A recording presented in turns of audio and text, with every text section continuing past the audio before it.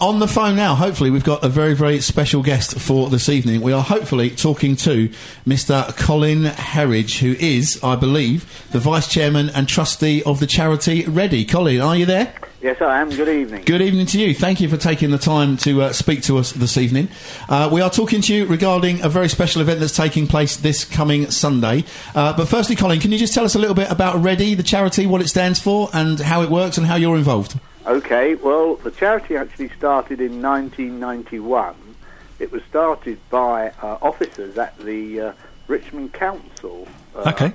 And then it's developed from there. And READY stands for Recreational and Easy Access for Disabled Youth. Okay. And what we do is we provide funds for young people who are disadvantaged or certainly disabled in one way or another, to help them either get into sport or to advance their status in it. And we've continued to do this over the last 22 years. We've probably raised in excess of £500,000. Wow, fantastic. And we've provided things like, we provided over 40 disabled wheelchairs for people. We've provided coaches for disabled swimmers or paid for their coaches. We've done loads of things for them in terms of various things that they need in horse riding equipment for disabled children. So it's been very good, and we've also had a number of our people that number of our youth that we've sponsored have gone on to the Olympics, Paralympics. We had a number in Beijing. We had a number in London winning silver medals, so it's been very successful. Fantastic. That's excellent stuff, Colin. Thank you. This coming Sunday, then, there's a very special cricket match taking place, I understand, over in Thames Ditton. Give us all the information that we might need regarding that. OK, well, what it is, as you say, it is a special occasion that we've got the blind and partial blind team from Cricket for Change, of which Phil Tufnell is the president. Yep. They're coming down to Thames Ditton, and we're organising a Thames Ditton side to play against them. Now, obviously, our players will be fully sighted, but they will have to wear a mask or to cover their eyes. Yep. And we're playing a full 2020 game. Okay. Gosh. The rules are obviously different from a normal cricket 2020 game, but the way it's played and everything, we hope it will attract people to see maybe one of the first times ever that a blind or partial blind side has played on the green at Thames Ditton. And you mentioned you've got Phil Tufnell coming down. You've got some. We hope he will come down. Yes, I haven't personally had confirmation, but I know he always likes to turn up on these things, on these occasions, and Ready have helped the Cricket for Change side over the last 3 years. We sponsored them with all their kit and helped towards their travel expenses to go over to the West Indies. They've been over there 3 years running, and it's been wonderful for them, and they made a great impression.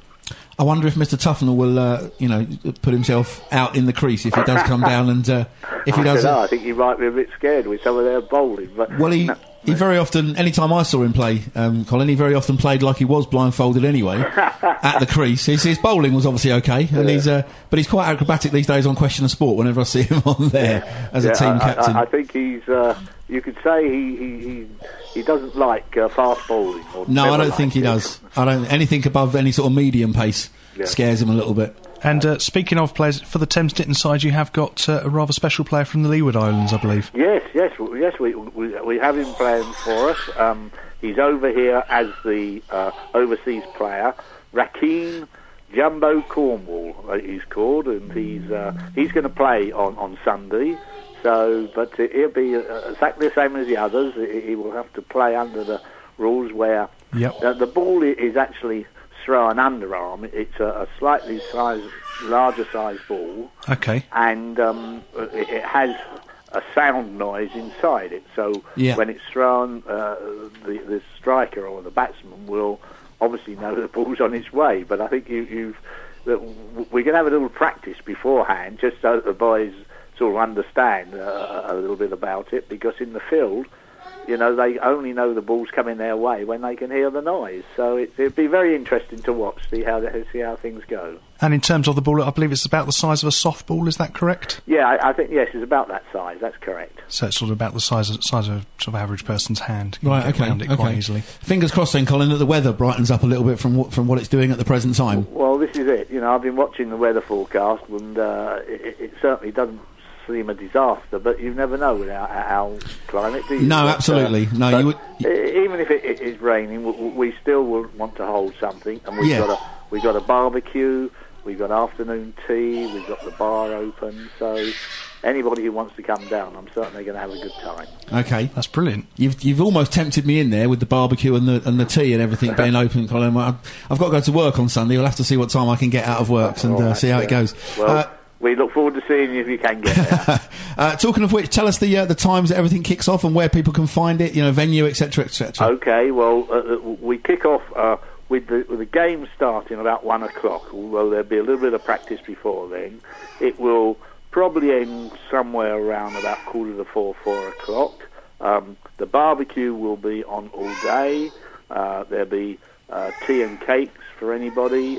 Sounds lovely. And we hope that people who, you know, either just want to see how blind players can play cricket or want to try and help the charity, we look forward to seeing anybody down at Giggs Hill Green, which is the green along the road where you go from Esher to Surbiton. You can't miss it as you go from Esher. It's about a mile on from the Scilly Isles on the left-hand side. Okay, I know.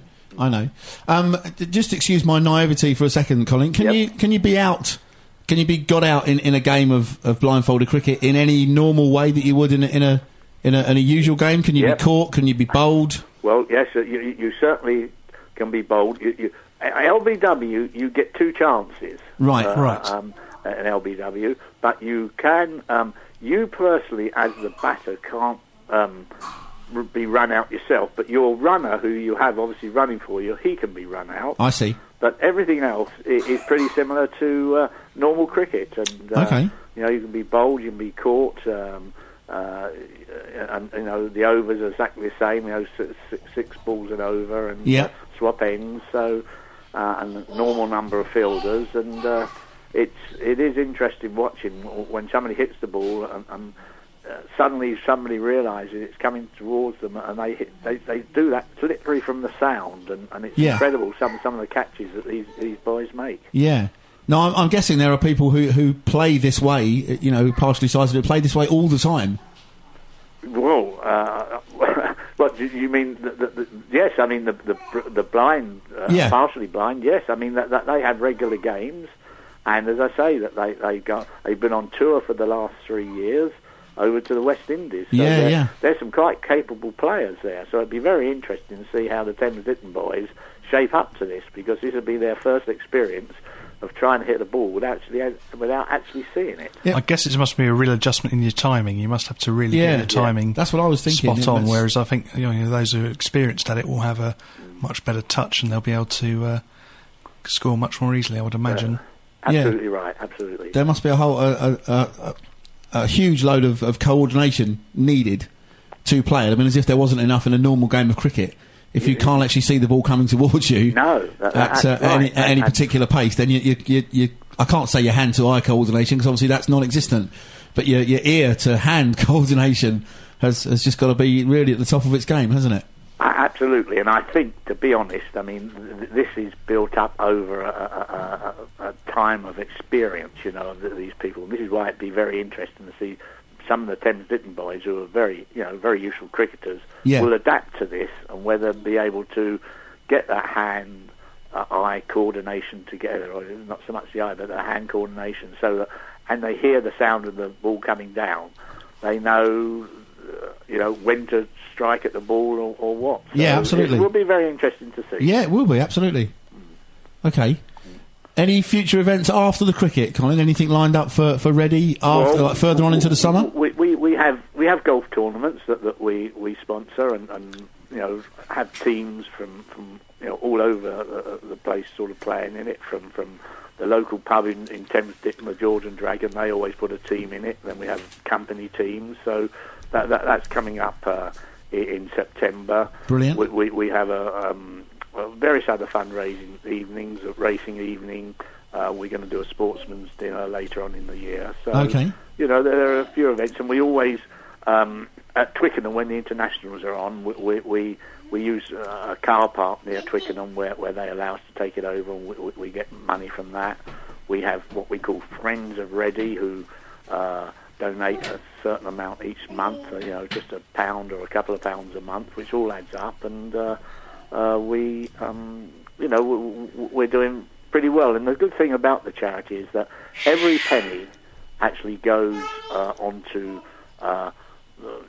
making equipment or whatever is available. None of us take any money. If we do mail shots, we all pay for them ourselves. Any expenses, people pay for themselves. So there isn't a penny of that money that actually is taken away from the income that we get. So no. It's well worthwhile as a charity.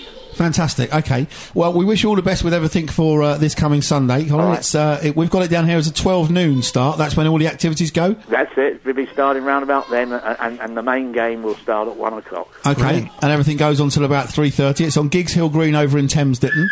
If anybody wants any more information on anything, Colin, is there a website they can look at or a phone number they can call? Yeah, well, if they go onto the Ready website, www.ready.com.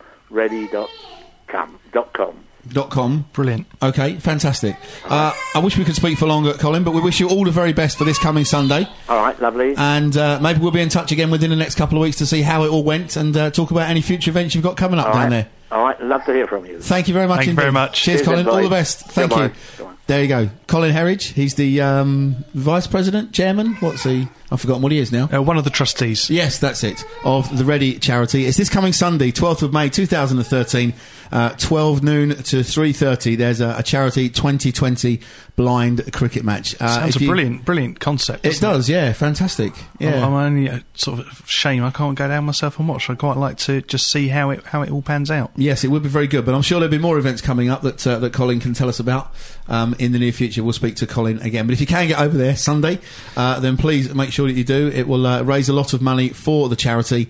And as Colin says, if you want any more information, go to www.readycharity.org, or else you can drop us a line at studio@brooklandsradio.co.uk. We've got more information here if you should need it.